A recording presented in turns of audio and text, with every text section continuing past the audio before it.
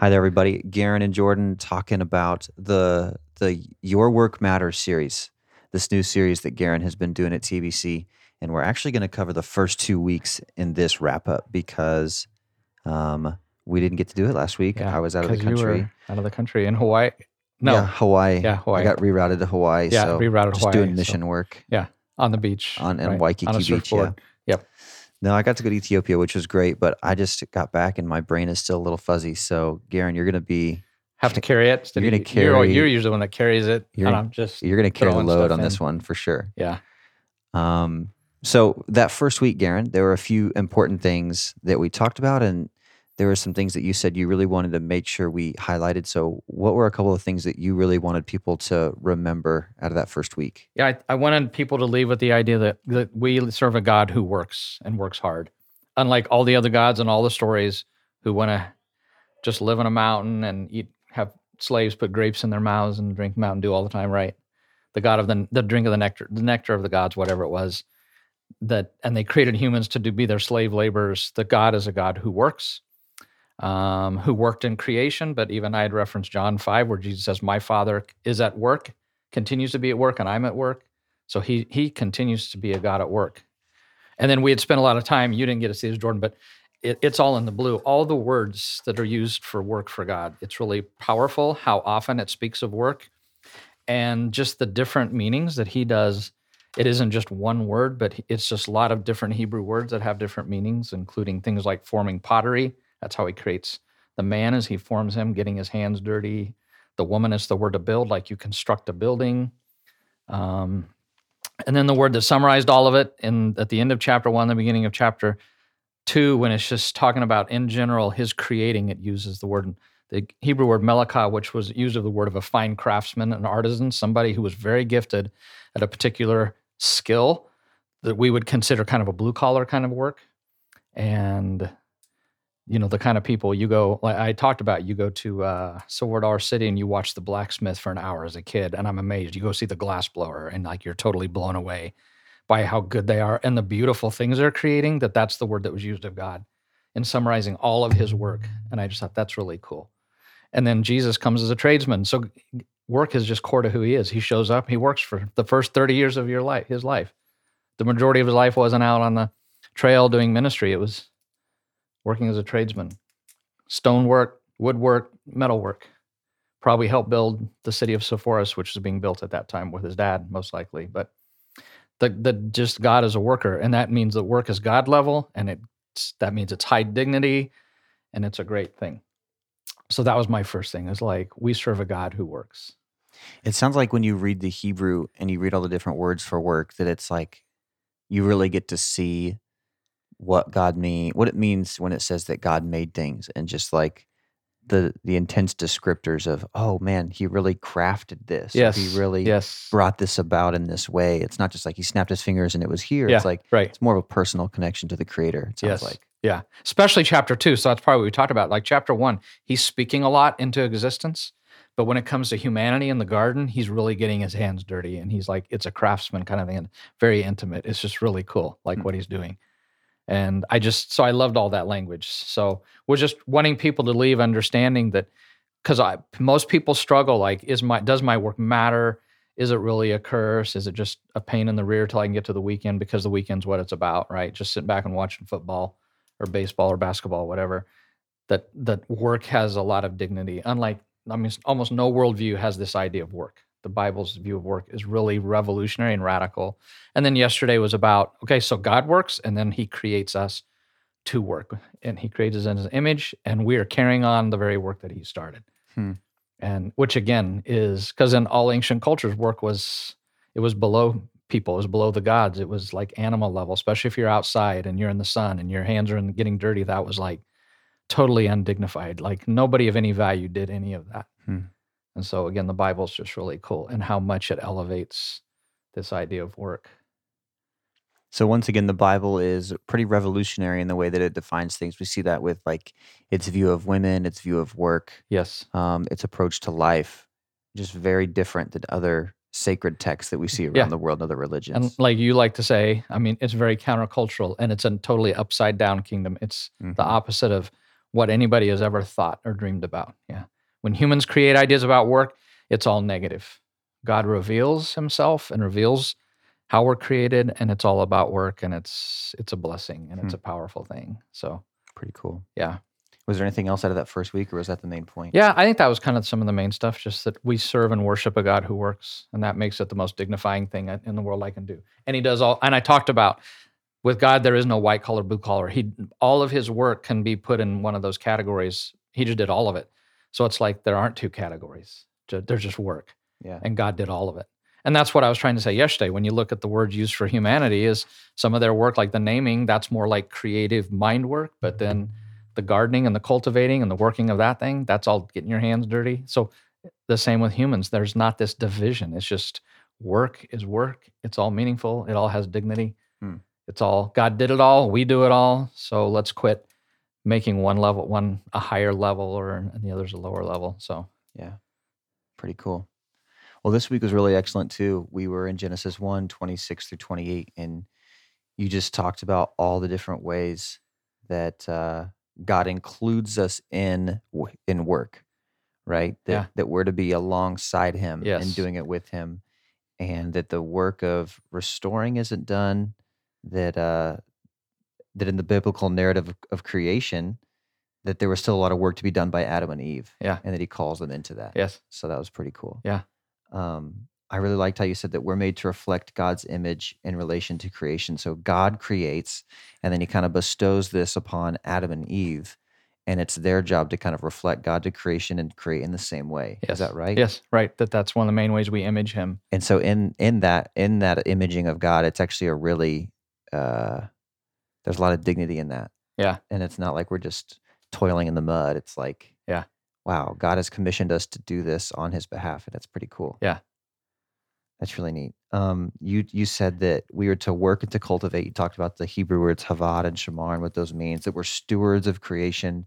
Just really, nobody walked away with a sense yesterday that their job was meaningless. I mean, unless they really weren't listening, because hopefully, yeah, because God tells us that there is dignity in that, and that he invites us alongside him to restore all things. So, and what's cool about that, Jordan, is that's describing work in paradise. And I didn't grow up Christian, right? But I think, don't you think most people, their idea of Eden is it's like a non-work, just a leisure place. They're just kind of hanging out, playing, eating apples, laying on a hill, just looking at the sun, soaking in the sunlight, counting clouds. I mean, I'm sure they did some of that, but I think in my imagination for a long time, like Eden was not about work. It was about just play and leisure and chilling and enjoyment. Do you kind of, I don't know, maybe that's just what I feel like a lot of people think. No, I mean, I think you're right.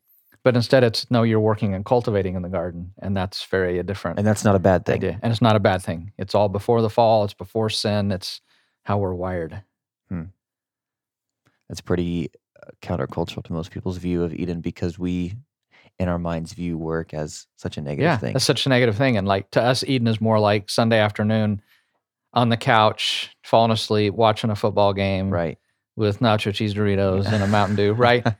and nothing to do for 2 hours. I'm more of a Cool Ranch Dorito guy, but I get what you're saying. Okay, but you kind of get it. Yeah. So what is the takeaway from this week? Is it that that we should not view work as a negative thing, but as a positive thing that God invites us in to do, and that if your view of work is that it's bad and that your goal is to have life without work, then maybe you're missing the point a little bit. Yeah, that you're kind of missing the point, and that really I'm designed for it, and there is fulfillment in it. That's why both weeks I said, when you go to work this week, like hold your head high.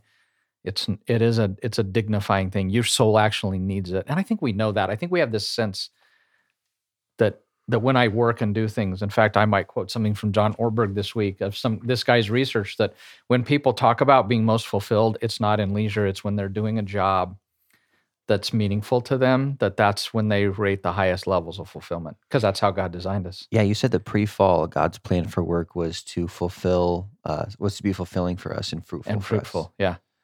And then it wasn't until after the fall that it became a curse. Yeah, this suddenly, and not even become a curse, it got affected by the curse.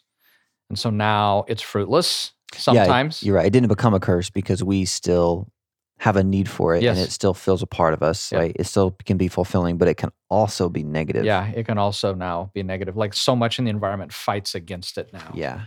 And so, right. So now we find sometimes we're fruitful. And you know what it's like? Some days you go home and you're like, I don't think I got anything accomplished, right? It felt very fruitless. Or you had a bunch of small tasks to do and you're like, that was so frustrating today. That's now part of the post fall. Sometimes it's fruitless, sometimes frustrating. Garen, you must watch me work a lot that you think I go home and say, "Well, Jordan didn't do anything today." Well, Pat, Jordan was useless again today. Yeah, I think we all have times like that where we feel, even though we are working hard and we're trying to get things done, you go home and you're like, "Man, did I even get anything real right. accomplished Yes. today?" Yeah. But it comes out of this need to be productive and to contribute to something. Yeah. So it's wired into us. It's wired in, yeah. But after the fall, like, man, the thorns and thistles come to play. Yeah. And that's where the frustration comes. And I think people equate work with the thorns and thistles, not understanding that work predated that. And so we tend to take a negative view. So that's part of the reason these first 2 weeks is I really wanted to give people a biblical worldview of how significant, dignifying, and important work is, to get people to have a higher view of it, which I think we all need to hear. So yeah. I'm really excited for next week. You are going to talk about something that is so important, and I think huge. Once again, people kind of misunderstand a little bit, and that's that it's not like ministry work is the varsity team and everything else is the JV, and we're only the people who can't do ministry go do other things, right? Yeah, right. It's not like that. Not at all. I mean, dude, and it's in Genesis, and I cannot wait to show people. It is amazing. You gave a pretty hard teaser. I've never seen a teaser like that from the pulpit at 12 before. Dude, I'm like, it is. That was like the little clip at the end of the Marvel movies. Yes, when right. they would like show what's next. You were really going full like Marvel on that one. So, dude, I can't wait. It is so cool. I think I already know what you're going to say, and I'm still excited for it. Really? So God baked it in. I mean, He in His revelation. That's what I am just enjoying the Word of God with this, because there's some stuff that He put in the Hebrew text here and a couple other places that He was like setting up how He views work, and it is so cool. I'm just like, I'm pretty pumped, dude. Pretty pumped about it. So I don't know, maybe nobody else is, but do you think because we think Moses wrote the Pentateuch, right? God wrote it through him. So do you think when Moses was writing all these little things, he was like, "Oh man, that's so cool how God baked that in"? Or do you think he didn't fully realize like everything that God was writing through him? I mean, in that doctrine, it's a tension that it was fully His, but it was fully God's at the same time. And that's what these days, Tim Mackey, I got introduced in seminary that those people who were writing that they were doing really profound literary work. I know that sounds really big, but they were threading concepts in that were really important. And Moses knew when he's writing, this is all post this Genesis, but he knew that the connection that we're going to make next week through the Pentateuch with these words, he knew that was there, and God did too. So I think it was on both of their minds. Maybe God built it in more than Moses. I'm sure the writers didn't totally know all of it, but there's just some pretty cool stuff, dude. Sweet. Yeah. I'm excited. Kind of post-trip excited. I am. I know I don't sound too excited right now. My brain's still pretty fuzzy from that 18-hour flight, but I promise I'm excited. So this has been really good, and next week is going to be great as well. And hopefully people are finding this to be useful for their everyday lives. Hopefully that's what we're getting to. Yeah. Affecting the way that we view our work and act at work, and others can see that and see the glory of Jesus in that. Yeah. So. And these first few weeks, so you didn't really get to hear this last week, but I'm trying to lay a theological foundation to affect how we think about work and how elevating it in our minds. And then we're going to do some sermons where I want to get really practical, and I want people to leave with like a word or a thing that like I can do that at my work, and that'll change the way I do my work. And I'm excited to get to that stuff too. But first, we're going to do this thing this weekend. So there's been rumors floating around 12th that that show Undercover Boss. Yeah, where the CEO dresses up as a normal person and he has to hop into the regular work. Okay, like. There's some rumors floating around that it's going to be Undercover Garen.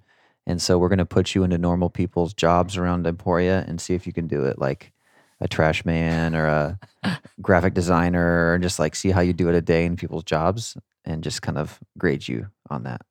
Yeah. Because and have some- everybody who does normal work, they come to work and they're like, "Ugh, Garen's a pastor. Does he even do anything all week?" So Yeah, the people exactly. want to see you doing yeah, real work, they want Garen. they want to see Yeah. us doing real work. See you out there jackhammering some concrete on the sidewalk.